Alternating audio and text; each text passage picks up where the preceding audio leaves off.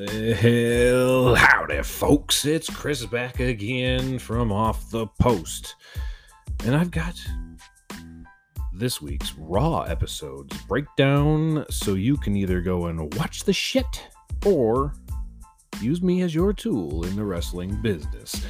As always on these things, I've got 5 minutes or more to get all the information out as much as I can in a 3-hour show to you and give you either my quick take on it or just, I don't know, a synopsis of whatever the hell just happened. And there was a lot to go over here. So let me start my 5-minute clock now. We have Bobby Lashley and MVP kicking off the show.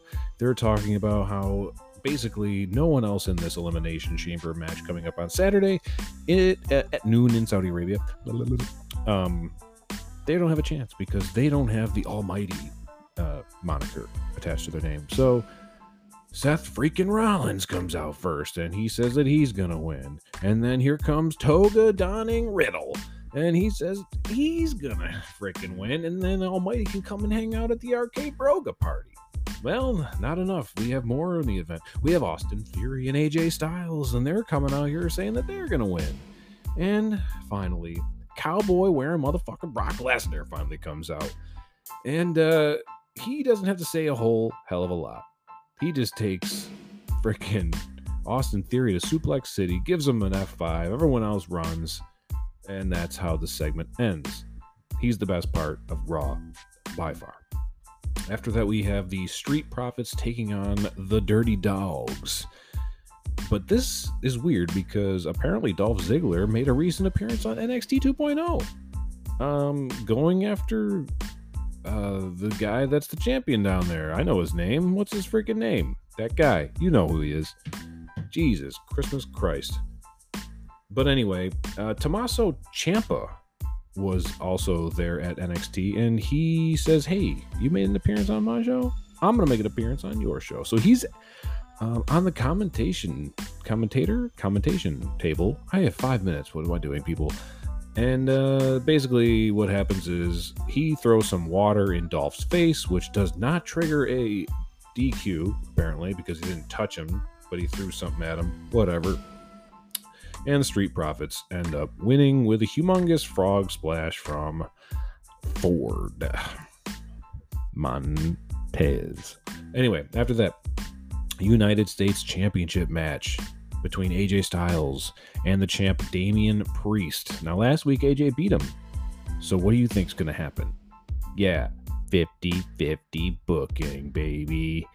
Damian Priest doesn't go all crazy on him, but it was an okay match. We'll say it was okay. Not fantastic.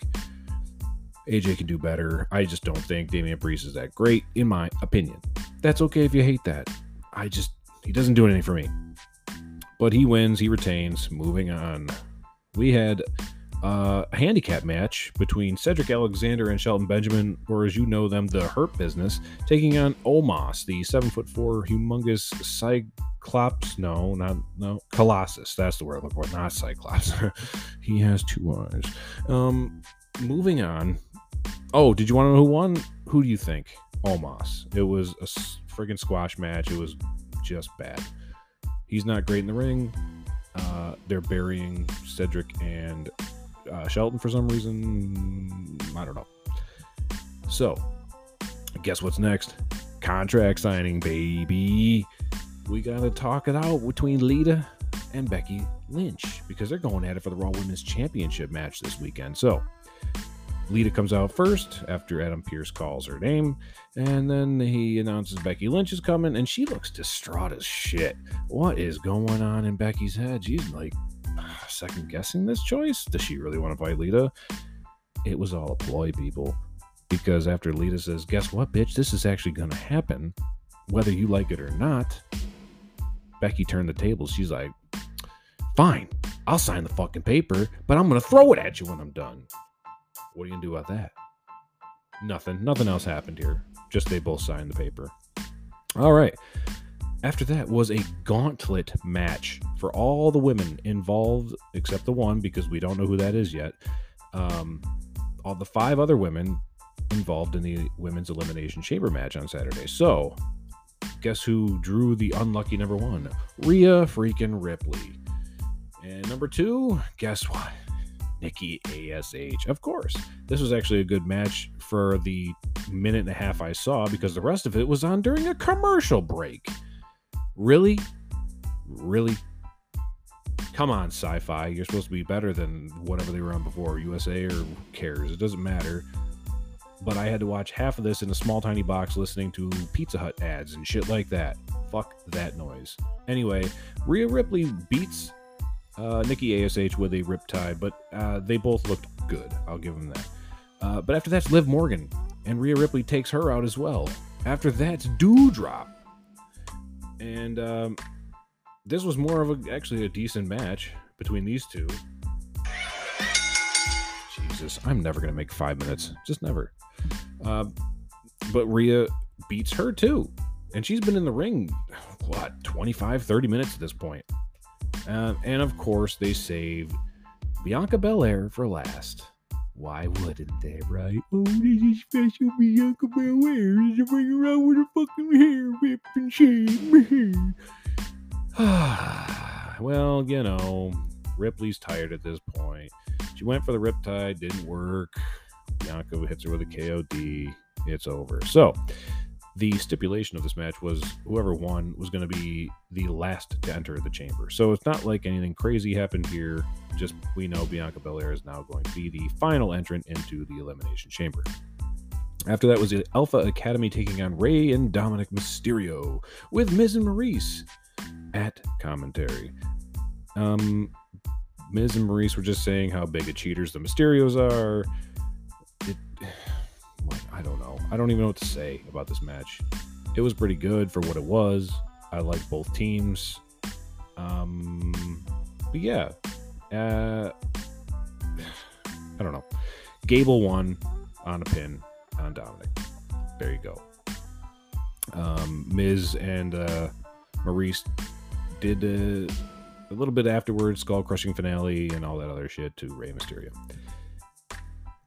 We had, before I get to the final match of the night, we had some backstage stuff with Alexa Bliss as she is still in counseling. And as this develops, she is letting her hair down, taking some makeup off, changing her outfit, like losing her Fiend-esque attire and demeanor and everything like that as the segments continue to go on. The counselor he says she's doing great, by the way.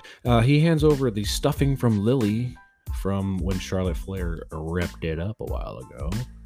This almost triggers her, but then he gives her another doll. Yada, yada, yada. If you're into this, great. I kind of am. She's done great with what she can do.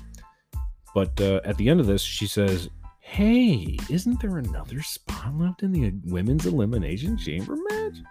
I know what I'm doing on Saturday.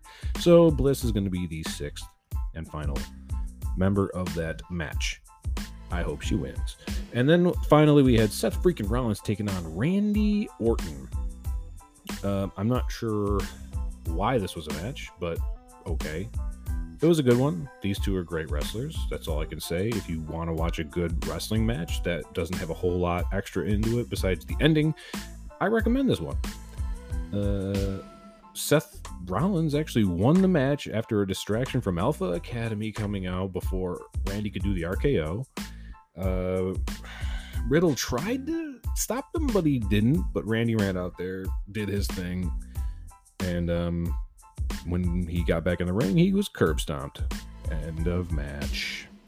But overall, Raw was pretty good going home for the I almost said it, premium live event on Saturday. Unfortunately, it's at noon Eastern time, 9 Pacific. If you are on the West Coast listening, I am so sorry for your loss that you have to get up super early on a Saturday to watch WWE wrestling, because they're going to be in Saudi Arabia instead of just doing it over here.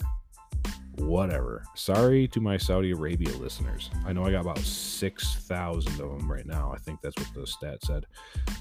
So I do apologize. I'm glad you sold out the event, and I hope you enjoy yourself this weekend. But that is going to wrap things up for me here on the old Raw in 5 segment from this past week, which was Monday, February 14th, 2022. I have been Chris from Off the Post. Check out our other stuff. Check out our Facebook page, Off the Post Cast, I believe, on Facebook. Nick's got his segments coming up here from AEW soon, and stick around because there's a lot of really crazy news coming up when we get together later in this week. So, again, have a great night. This is Off the fucking Post.